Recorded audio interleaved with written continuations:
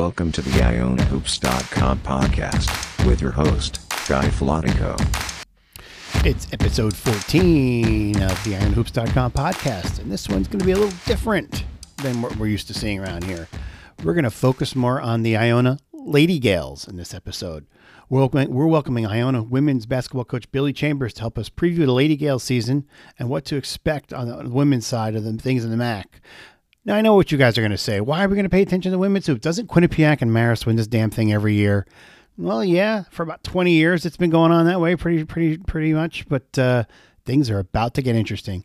MAC women's hoop appears up for grabs for the first time in like 2 decades.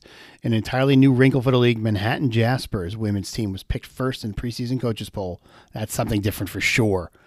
The rest of the preseason top 5, Quinnipiac and Fairfield, shared the number 2 spot. Marist checked in at number 4, and the Iona Gales were picked 5th. So we're trending upward as a program after a 9-21 season, a 6th place finish last year, and a dreadful campaign the year before that thankfully is now long in our rearview mirror. Certainly heading on the right path from the lofty heights where Coach Chambers had the program after taking over for the great Tony Bozzella. But the more things change, the more they stay the same, as the cliche goes. And this is true as well for this podcast, because I've got some Iotas coming at you, covering a couple important men's hoops items before we get to Coach Chambers to talk Lady Gales. Iotas. As we all know by now, late last week, Iona announced that due to a COVID case among the basketball personnel, the program would have to shut down for 14 days. So the shutdown began November 12th, and the 14 days means the program can restart around November 26th, 27th. But after that long a layoff, the restarting process is not as quick as you'd think if pretty much kids are just sitting around for 2 weeks because they can't practice. So this means Iona's non-conference slate is greatly impacted. Of course, the November 25th game at Fordham is now out. And the 3 games against UMass, Buffalo, and Vermont at Mohegan from November 29th to December 2nd are 99% dead as far as I'm probably already 100% dead. So that leaves Iona with just 2 non-conference games at home versus Wagner on December 5th, which is, as far as I know, is still on, and the December 23rd game at Hofstra that we talked about last week. But the way things are going, don't be shocked to see all non-conference games get shut down. It seems like every day we get 3 or 4 more schools that are shutting down. We don't, again, nothing's official yet. Certainly sounds like Wagner's on at the moment, but keep an eye on Twitter, IonaHoops.com message board, ICGales.com for any updates that could impact scheduling. Iotas. Iona's not the only men's team in the MAC that saw its season put on hold by COVID. In fact, I believe 8 different programs or so are or were on pause at one point or another. And, as we discussed last episode, because of COVID's impact on the league, the MAC announced it was taking a doubleheader approach to scheduling with teams facing each other at the same location on Fridays and Saturdays. This new formatted schedule was unveiled earlier this week, and the Gales will begin a MAC play with 2 games at home against Monmouth December 11th and 12th. In a rather odd convenience, Iona is actually hosting the doubleheaders against all the teams picked in the top half of the MAC. Welcome to the MAC, Rick Pitino. So that means that Monmouth, again, we open up with, and then Siena, St. Peter's, Niagara, and arch rival Manhattan are all coming to the Heinz Center for their games. No, Iona will not be playing road games in those buildings this year. It does mean the Gales will hit the road for its 2 game sets against Rider, which is December 18th and 19th. And then after the holidays, they'll be heading to Canisius, Marist, Quinnipiac, and Fairfield. The schedule does feature a bye week in January. There's also a weekend in February that will be for any necessary makeup games due to COVID before all the teams descend on Atlantic City in March for the MAC tournament. Here's hoping COVID actually cooperates with all of this. Iotas. Last week, I told you that Iona was expecting to have 4 signings in the days that followed, and I just wanted to confirm for you that all those signings did indeed happen. So, officially now, we welcome Trey James, Joshua Duash, Jordan Wildy, and Walter Clayton to the program for what will be a highly anticipated 2021-22 season that, God willing, we'll actually be able to enjoy in person. I don't know about all of you, but I'm already planning on spending next Thanksgiving in Orlando. Iotas. The MAC announced today It's Time Out for Black Lives initiative, which aims to inspire and educate youth, athletes, families, and fans. Has an interactive website where coaches and student athletes from MAC basketball programs can contribute to their time and resources to read children's books and entertaining videos, all focusing on Black culture, history, music, and myths. The program comes as part of the MAC's United for Justice campaign that was announced over the summer. All the videos in this program will be highlighted on the news site built specifically for the reading program, timeoutforblacklives.com. Posted videos will feature short biographies on each coach or student athlete with kid-friendly information such as the reader's hometown, favorite book, and favorite basketball player.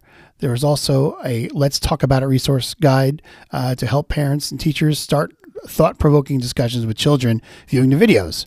The first round of videos are coming out shortly, and they're going to feature Rick Pitino, for instance, his book title, A Nation's Hope, the story of boxing legend Joe Louis, authored by Matt De La Pena and illustrated by Kadir Nelson. It'll be narrated by Rick Pitino, and he's been involved in similar programs while coaching in Greece and was a strong advocate for the MAC to launch its own program that was similar. The coaches throughout the MAC actually felt strongly about this initiative and were eager to be involved. So for more details, go to macsports.com for the press release. Okay, let's welcome Iona women's basketball coach Billy Chambers to the program. Coach Chambers is entering her 8th season at the helm, and it's been an up and down ride for sure. And like everyone else, it's been a rather unique past few months for the Lady Gales, especially in the past couple of months. And Coach Chambers is here to tell us about all of that. Welcome, Coach. Thank you. I'm happy to be here. So as I noted a moment ago, it's been quite the up and down ride for you since taking over for Tony Bozzella. We saw a 26-win season. We saw a trip to the NCAA tournament. And then we saw a cliff. We saw a 2-28 season and a 5-26 season. Now, I know that's quite a span, but can you tell us kind of what was happening when you first took over and, you know, what the situation was like and then kind of what caused the downfall? Sure. You know, joining Iona's program, I knew that there was a storied program here, a program that had built. I was coming into a great roster with some really solid players, and they accepted me right away, which was really awesome. I kept Coach Kelly, obviously, on staff as our associate head coach, and, you know, she did such a great job in helping everybody understand a new style of play, a new way to do things. And we just had players who were able to get it done. I mean, you have Jamaica Martinez on your roster, you're going to win some games, and an incredible supporting cast around her.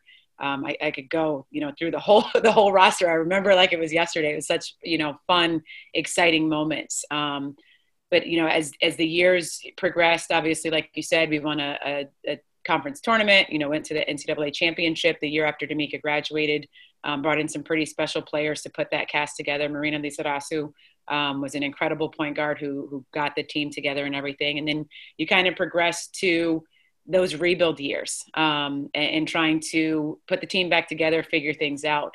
I would say the biggest thing that kind of progressed us towards that kind of slip was unforeseen changes to our roster over the summer. We had brought in a couple of transfers who were sitting out that we thought were going to play a huge impact and replace some of the young ladies that were graduating in Joy and Corinda Dupree, in Marina. And there were some late changes to the roster that didn't allow them to stay with us. With that happening, you obviously kind of thrust people into positions that they're not necessarily ready for. You've got a role player who is going to be incredible coming off the bench and playing great minutes, but now is a starter who you're running go-to plays for. And you're relying on her to have such an increased amount of production, which, you know, it's unfair to her, but you're also trying to adjust and empower them to believe that they can get it done, to really, you know, produce when they're on the court. And I think that was just tough for so many of them who were put into that position. In addition to that, we lost our point guard to an ACL tear over the spring. We had a backup point guard who, like I said, was going to play some limited minutes when she came in, and she got injured as well. So, you know, when we finally got Kristen Mahoney back on the court, we were subbing those 2 point guards in and out. I mean, I would say every 3 or 4 minutes. And, you know, if you're a opposing coach and you see it, the other team doesn't have a point guard, you start hunting, you start salivating a little bit, and you start pressing people. So, you know, it was rocky, obviously, for the players, but I would say for our coaching staff and for myself personally, I felt like it was such huge moments of growth. Don't get me wrong, you know, obviously I had my moments where I was pulling my hair out and it was super stressful because you're competitive, you want to win. But realistically, I would say that was probably the time where I felt like I developed and grew so much as a coach, to try to find different ways to teach, different ways to connect, and honestly, different ways to recruit, to try to get back to the style of play that we wanted to play. I mean, if you go back to the films, we were running ball screen motion those first 4 years. And as we went through those injuries, as we went through those changes in the roster, we went away from that because we didn't feel like we had the personnel to be able to do it. So we reevaluated really everything. And I think that's why we're back to a space where we as coaches feel super confident in what we have on our roster and our ability to compete in the MAC. Do you feel like you have? I mean, you still have a young roster last year, and there was some good progress, and you still seem like you have a pretty young roster this year. So a fifth place projection in the coaches poll. Do you think that's a fair projection?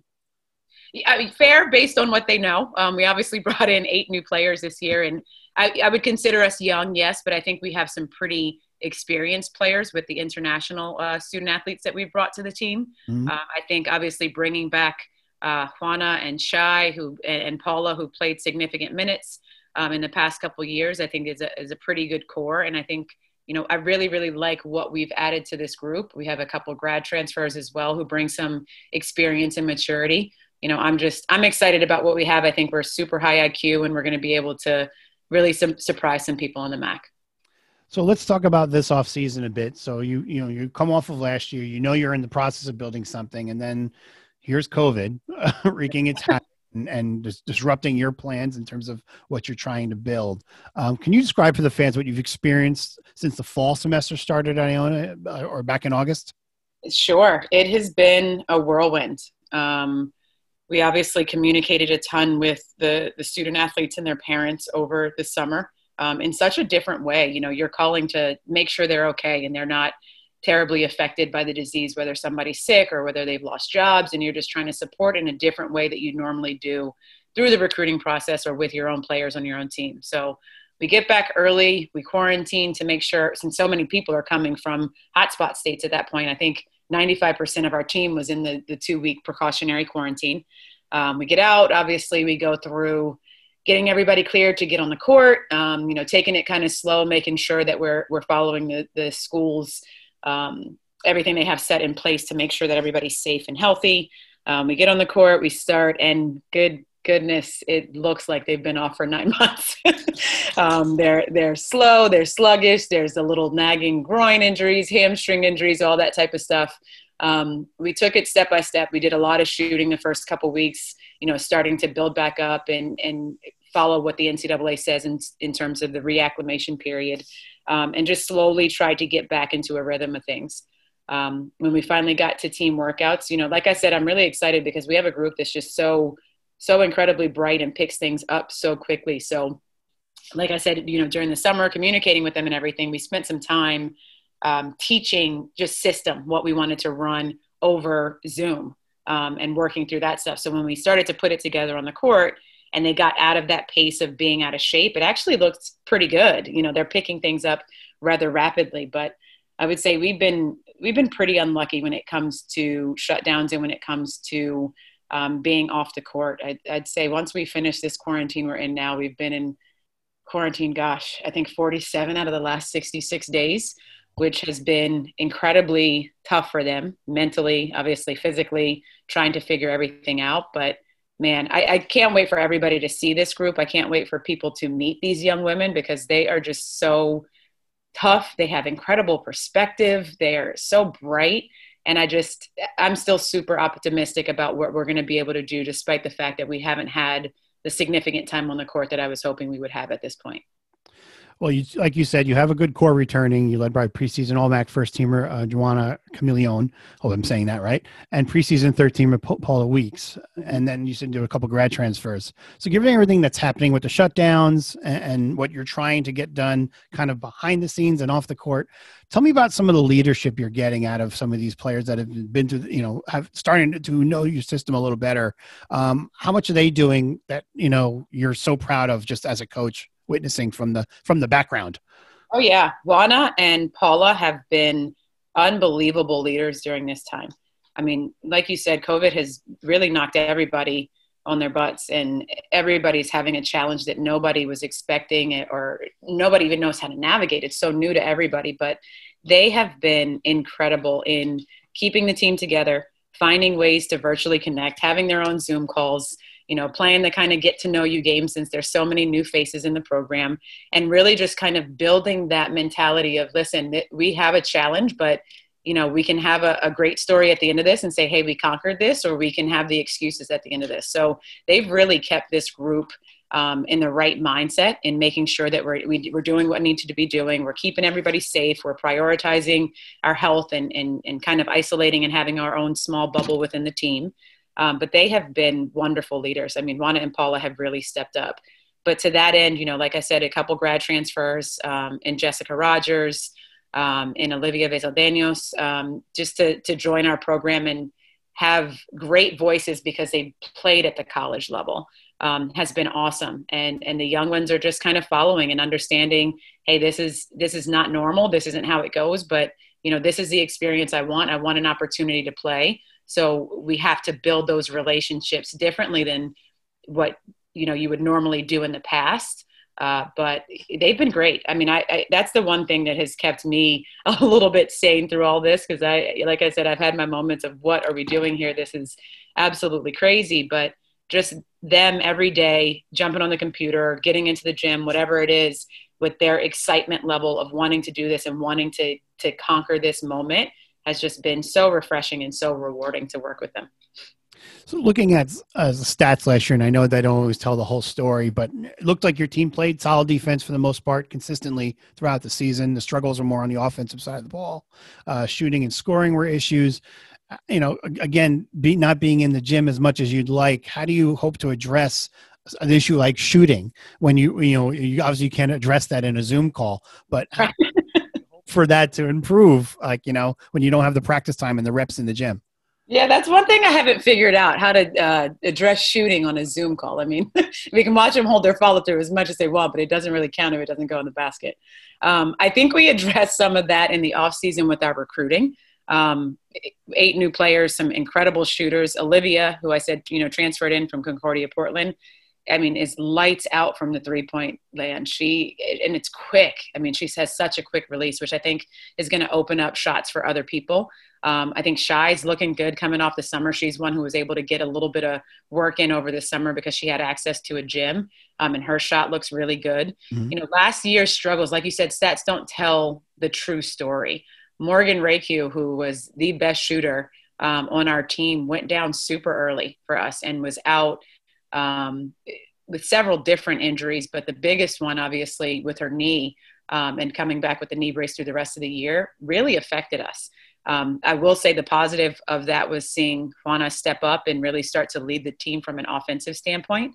But that hurt us a ton because that was someone who, even if she wasn't on during the day or during that game, it opened up lanes for everybody because you couldn't leave her open with the chance that she might get hot off a shot if you leave her.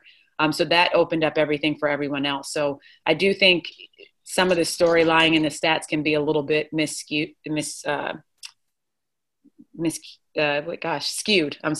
be a little bit skewed, but we have a group that really knows how to put the ball in the basket. I think we're high IQ. We know how to move the ball a little bit better. And I think we have a lot more options to go to score.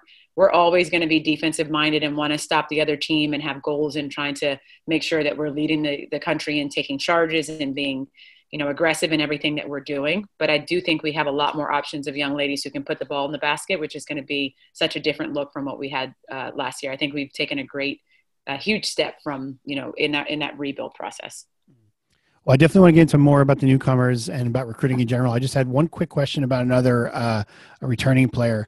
I saw a good number of your games last year online and in person. One of your returning players that intrigued me was Deja Williams. Mm-hmm. She seemed to have a solid skill set, but her minutes per game were lower than I would have expected when I look back on it. What held her back? I think Deja really struggled in her transition of just transferring in and into a new system and playing and kind of getting herself settled. I mean, we recruited Deja out of high school, and I had a great relationship with her during the recruiting process. She's probably one of the, ones who I shed a tear when I found out she was going somewhere else, because we really bonded through that recruiting process. And she had a really tough road kind of going to Albany, kind of having to re-identify, sitting her freshman year, and redshirting, then a new coaching staff coming in and not really seeing the success that she thought she was going to see, playing for that coach. So just battling that, who am I? What type of player am I? What do I bring to the table? So when she got here, I think the style fit her a lot better. But she was so incredibly up and down in her production and what she was bringing to the court every night, just still battling those struggles of what is my best asset? What can I bring to the table? But a great kid. I mean, she's a fighter.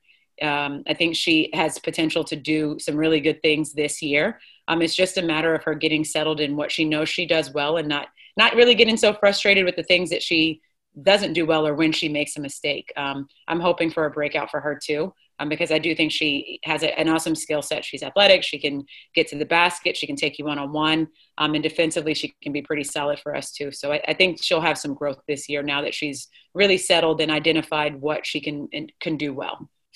Yeah, and again, from what I saw, that sounds like something that I'm going to keep my eye on for sure. As I love to see if her game makes that kind of jump that you're talking about. So let's talk more about your recruiting class. You brought up a few of the players already. Can you tell us about some of the other ones you haven't mentioned yet?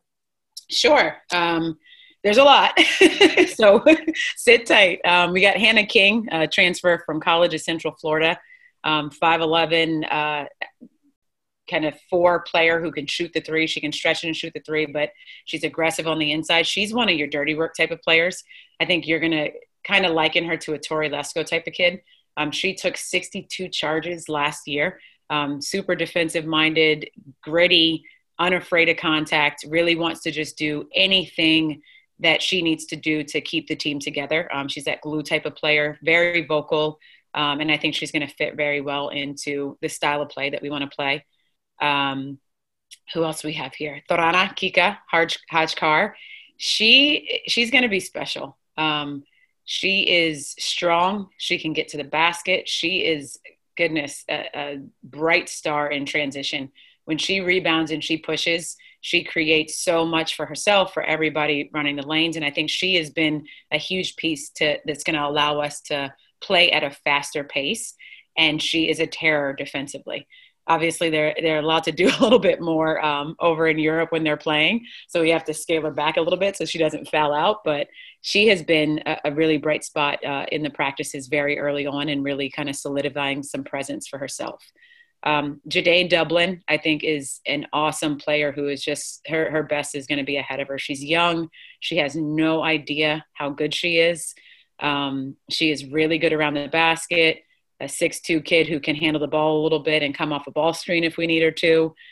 She just knows how to put the ball in the basket. I actually tried to recruit her sister out of high school years ago, back when I was at UMBC. So I had a special connection with their family, and just to reunite and have her in our program, I think is really exciting for us. Sydney Avalella, 6'4", winner. I mean, played at Paul VI High School, powerhouse high school down in Virginia. And really was the anchor for them inside for the past couple of years, is very skilled. She knows how to pin and seal. She's got great footwork. So some of the time that you normally spent with freshmen trying to clean those things up or trying to teach them anew, she's got already. And she's just been really good back to the basket for us so far in practice, and has done some really nice things with opening up that post presence, which I think we've been missing quite a bit over the past few years since Joy graduated.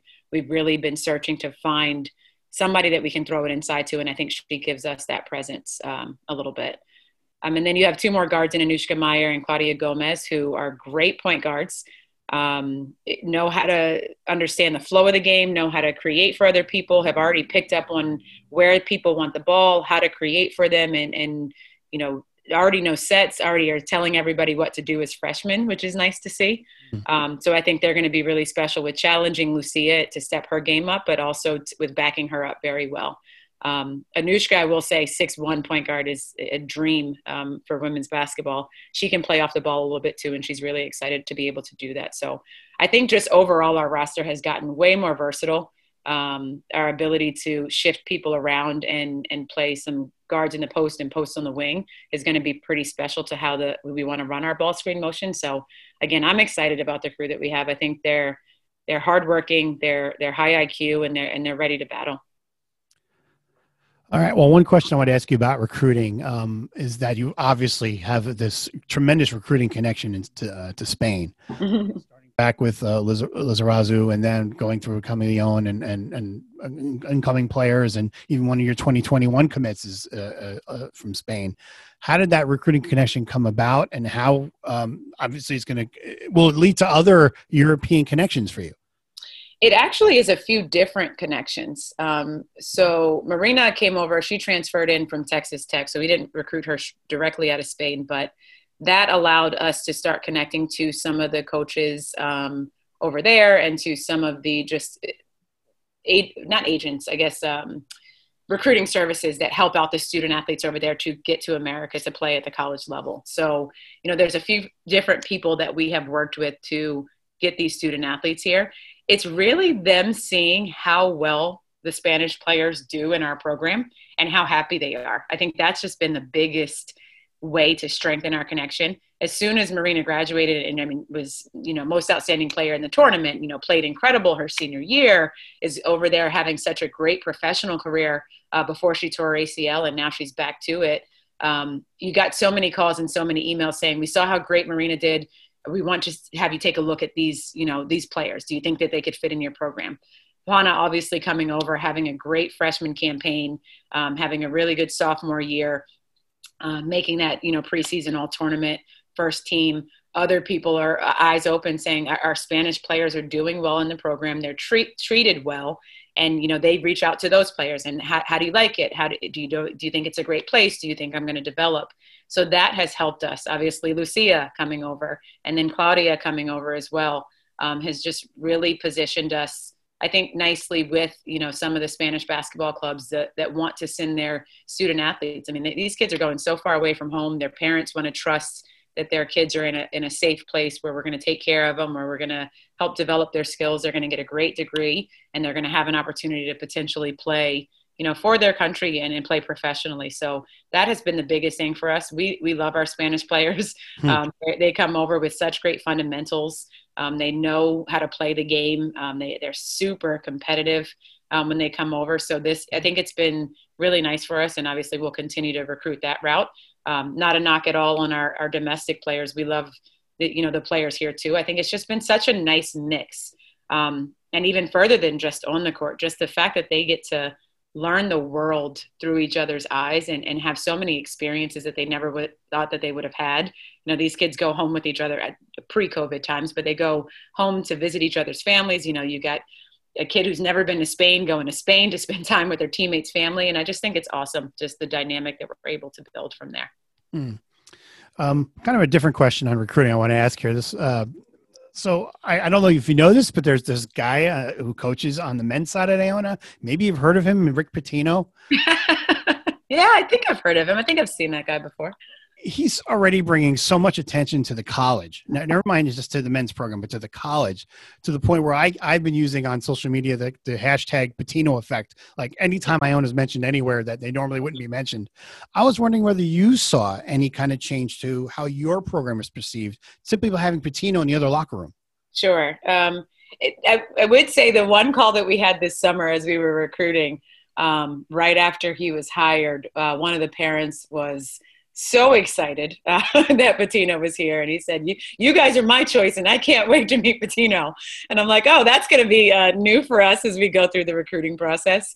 But Coach Pitino has been awesome. I had a chance to sit down and talk with them, obviously, when he first got here. And immediately, whatever you need, if you ever need me to talk to a recruit's parents, if you ever need me involved, he's been great. And that just, for me, was so reminiscent of my relationship with Tim Kloos. Tim was incredible. I mean, working with him ever since I got here is just an awesome feeling, because such a good guy, super supportive of women's basketball, always sending great encouraging words when we were struggling a little bit, but also paying attention to our wins and losses and everything we're doing, and sending congratulations text messages and all that type of stuff. So it's nice to have Coach come in and want to be involved with making sure the women's program does well. And like you said, that Pitino effect, we'll see how it goes. We'll see if I get any recruits because Pitino's on the other side. I got to say, one of the things, I know a lot of Iona's women's basketball history, and that it was kind of just a dead program forever and ever until Tony Bozzella took over. And I think he drew in people because of his energy. And I love hearing you talk about the team because you have that same energy. So as this program is built up under you, it's going to be fun to see. And again, especially with somebody like Pitino weighing in, and he's the kind of guy that will start to say, "Hey, you really should go check out our women's team. They're great too." So Yeah. see the whole dynamic evolve over time. So let's switch to this season coming up. And, we've talked on this podcast a lot about the adventures in scheduling during this COVID era. And I know all about the men's side, and I've talked about it on different podcasts.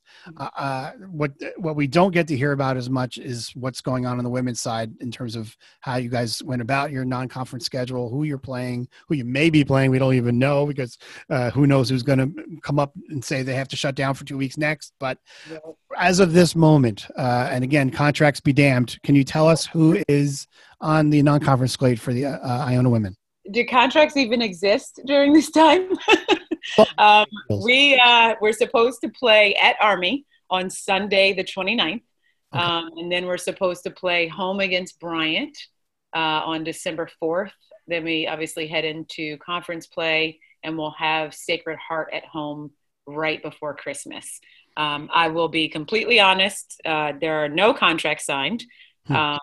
There have been, I would think we're at about 20 versions of a non-conference schedule.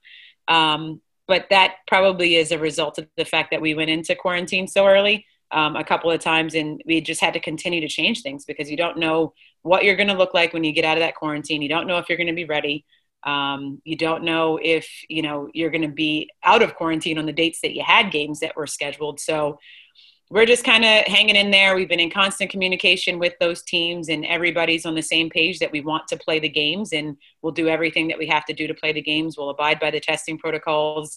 We'll, do everything in our power to make sure that the games are there. But, today that's the schedule, and hopefully it's not different tomorrow. That's all I can go with right now. Is there a part of you that has in your mind that there's a chance that none of these games are going to happen until we get to travel to Monmouth that second weekend in December? Yeah, there's a part of me that thinks so. I try to be as optimistic as I possibly can be during this time, and I'm hoping that we're able to keep the games. But you look around and you see Ivy League canceling their winter sports. You see so many different institutions going to conference only play. And obviously that's affected us because we had a few teams on our schedule that we were supposed to play that went to conference only, very early. So that kind of moved pieces around with what we wanted to do. So I try to be optimistic. Obviously, we try to keep the girls optimistic about what we're going to do and who we're going to be playing. But this is going to be a year of flexibility and adaptability and just moving on the fly. So if that's what it comes to, so be it. We'll continue to work our butts off in practice and try to compete against each other as much as we possibly can and get ourselves ready. And if it's just conference play, we'll be ready for those games. Do you agree with the MAC's change to this back-to-back game single site approach to the schedule? I think that the MAC is doing the best they can to position us to get the season in. So I think it's a little bit above my pay grade to decide what day we play and when we play and how we play it. I think it came out nicely, honestly. I do think that in trying to create these almost micro bubbles where you play the same team, you're at the same site, you have the same officials, if you can possibly do that, putting all of that together is an idea that could be, beneficial for us. But like I said, nobody knows how this thing is going to work. And if this is the way that the commissioner, our presidents, our athletic directors feel that we're going to get the games in, we're going to do whatever we can to make sure that we can follow along with that and get them in. Well, let's hope that we do get all these games in. And with that in mind, let's talk about the MAC, the state of the MAC right now. As we kind of joked earlier, it was all Marist, all Quinnipiac. That's all we've heard for, I feel like, 2 decades at least. And with a sprinkle of somebody else every now and then. But now it feels like we're kind of getting into a little bit of a different era where some other MAC programs might be rising up, including Iona. I guess my question to you is, do you feel like the success that Marist and Quinnipiac have had, not only just in the MAC, but then on a national stage, is going to elevate the MAC as a whole in terms of like, well, when you're recruiting, you could say, hey, well, we're in the league with Marist and Quinnipiac, so you come and play us. You're going to have a chance if we have a special team where, we could go to the Sweet 16 or win an NCAA game and whatever. Is that kind of happening in your mind? Absolutely. I mean, we talk about it all the time when we're recruiting, that you're going to have an opportunity to play against programs who have made it to a Sweet 16. But you're going to have an opportunity to play in a program that won their first conference championship and made it to an NCAA tournament. And we really competed against Maryland, down, I think it was 7 in the fourth quarter at one point. So the league is definitely strong. And I think it makes you as a coach recruit as hard as you can to be able to compete against, storied programs like that, where, Marist has so many championships under their belt, where Quinnipiac was a powerhouse and was sweeping the league. You want to compete to get better. There's so many talented teams in the league. This year is going to be interesting because there's a lot of new players. But it's a strong conference. We probably all say the same things when we're recruiting, just battling it against each other, but having that respect, knowing that night in and night out, it's going to be a battle no matter who you're playing in our league. Mm. Well, it's funny, 25, 30 years ago when I was still a young pup, I was actually a sports writer for what is now the Journal News. Back then, Brian Georges was at Our Lady of Lourdes. Right. And so I've known him since then, in essence, because I used to cover, they always would win their championship and I'd kind of be along for the ride a little bit. And then he got to Marist and I was amazed that he was running the same stuff and nobody could still stop it. It's amazing that, he's been around that long with that kind of success. And then, again, the Fabry show going on there, as Jaden Daly likes to say, fearless, focus, Fabry. So it's amazing. And again, you saw what Ryder did last year. And again, we've seen Iona rise up in the past. So it's great to see that the MAC is starting to finally feed off these stronger programs and rise up. And it's going to be interesting to see what happens over the next 2-3 years in the league for sure. Like we said, you guys are pegged to finish 5th right now. What's it going to take for you guys to challenge the leaders? I think that it's going to take some quick growth, obviously, with a lot of new players on our team. Just a quick kind of meshing of personalities and abilities and all of that type of stuff on the floor. But like I said, I think we're very high IQ. I think we learn very quickly. We've taught so much over Zoom. So I think I can add video coordinator to my resume now, because I've learned how to use PowerPoint and Synergy and everything else to teach basketball. But I do think this crew will be ready and poised to challenge them. Right now it's just about infusing confidence into them, knowing that it's really quality over quantity at this point. We're not going to have the number of practices that we wanted to have at this point. It's a matter of having incredible quality out of the time that you do get on the floor, out of the time that you do spend together, and really being intentional about what we're doing. What are the areas that we can really, really capitalize? But I'm optimistic. I think Manhattan obviously is going to be very strong with so many players returning to their roster and such talent on their roster. I think obviously Quinnipiac was kind of in that build over the past year or so. And they have some great players returning that played well for them with a really strong supporting cast coming in. You have so many teams in this league who will be pretty good, but I think our team is right up there. I think it's just a matter of them coming out confident, not questioning the fact that we haven't been on the floor as long as we'd liked, and really just getting out and competing. But we do have a competitive group that I'm excited to go to battle with. I've talked about this a little bit on the men's side in terms of the effects of COVID on specific MAC teams. And I'm going to bring it up here as well. I mean, with no fans in attendance, the teams that usually kind of benefit from that home court edge on the men's side, it's usually Siena. On the women's side, it's usually Marist, I would think, because they outdraw their men, I think, most seasons. Right.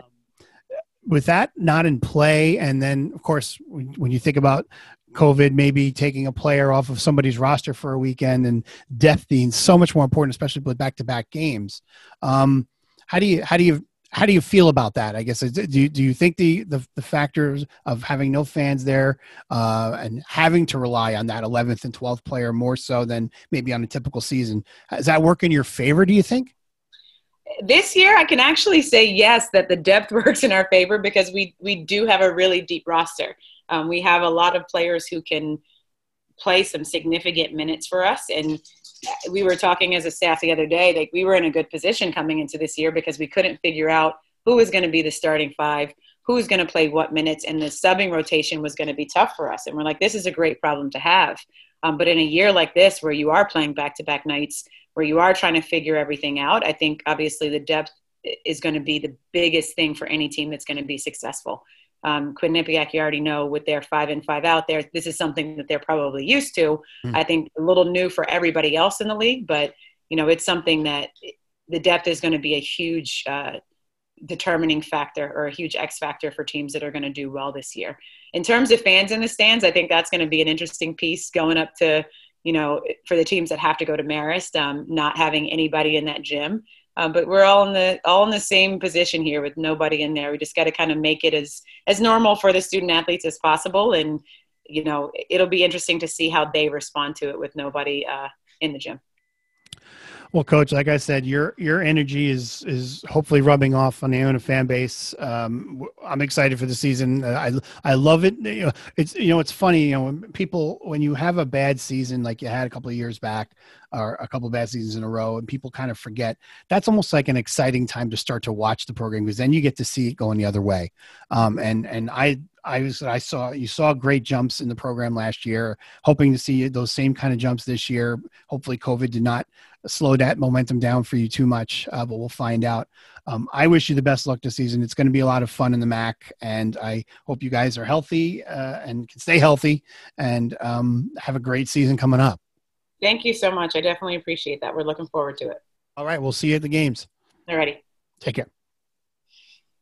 That's going to do it for this episode of the IonaHoops.com podcast. Thanks again to Billy Chambers for joining us this week, and good luck to the Lady Gales this season. Join us next episode for my preview of the Gales, the MAC, and another special guest. In the meantime, stay safe and healthy, and see you next time. Thank you for listening to this edition of the IonaHoops.com podcast. This podcast is a production of IonaHoops.com and its publisher Guy Filatico. The opinions shared during this podcast are those of Guy Filatico, IonaHoops.com, and any featured guests. This podcast is not affiliated with Iona College Athletics or the college itself. Thank you for supporting IonaHoops.com.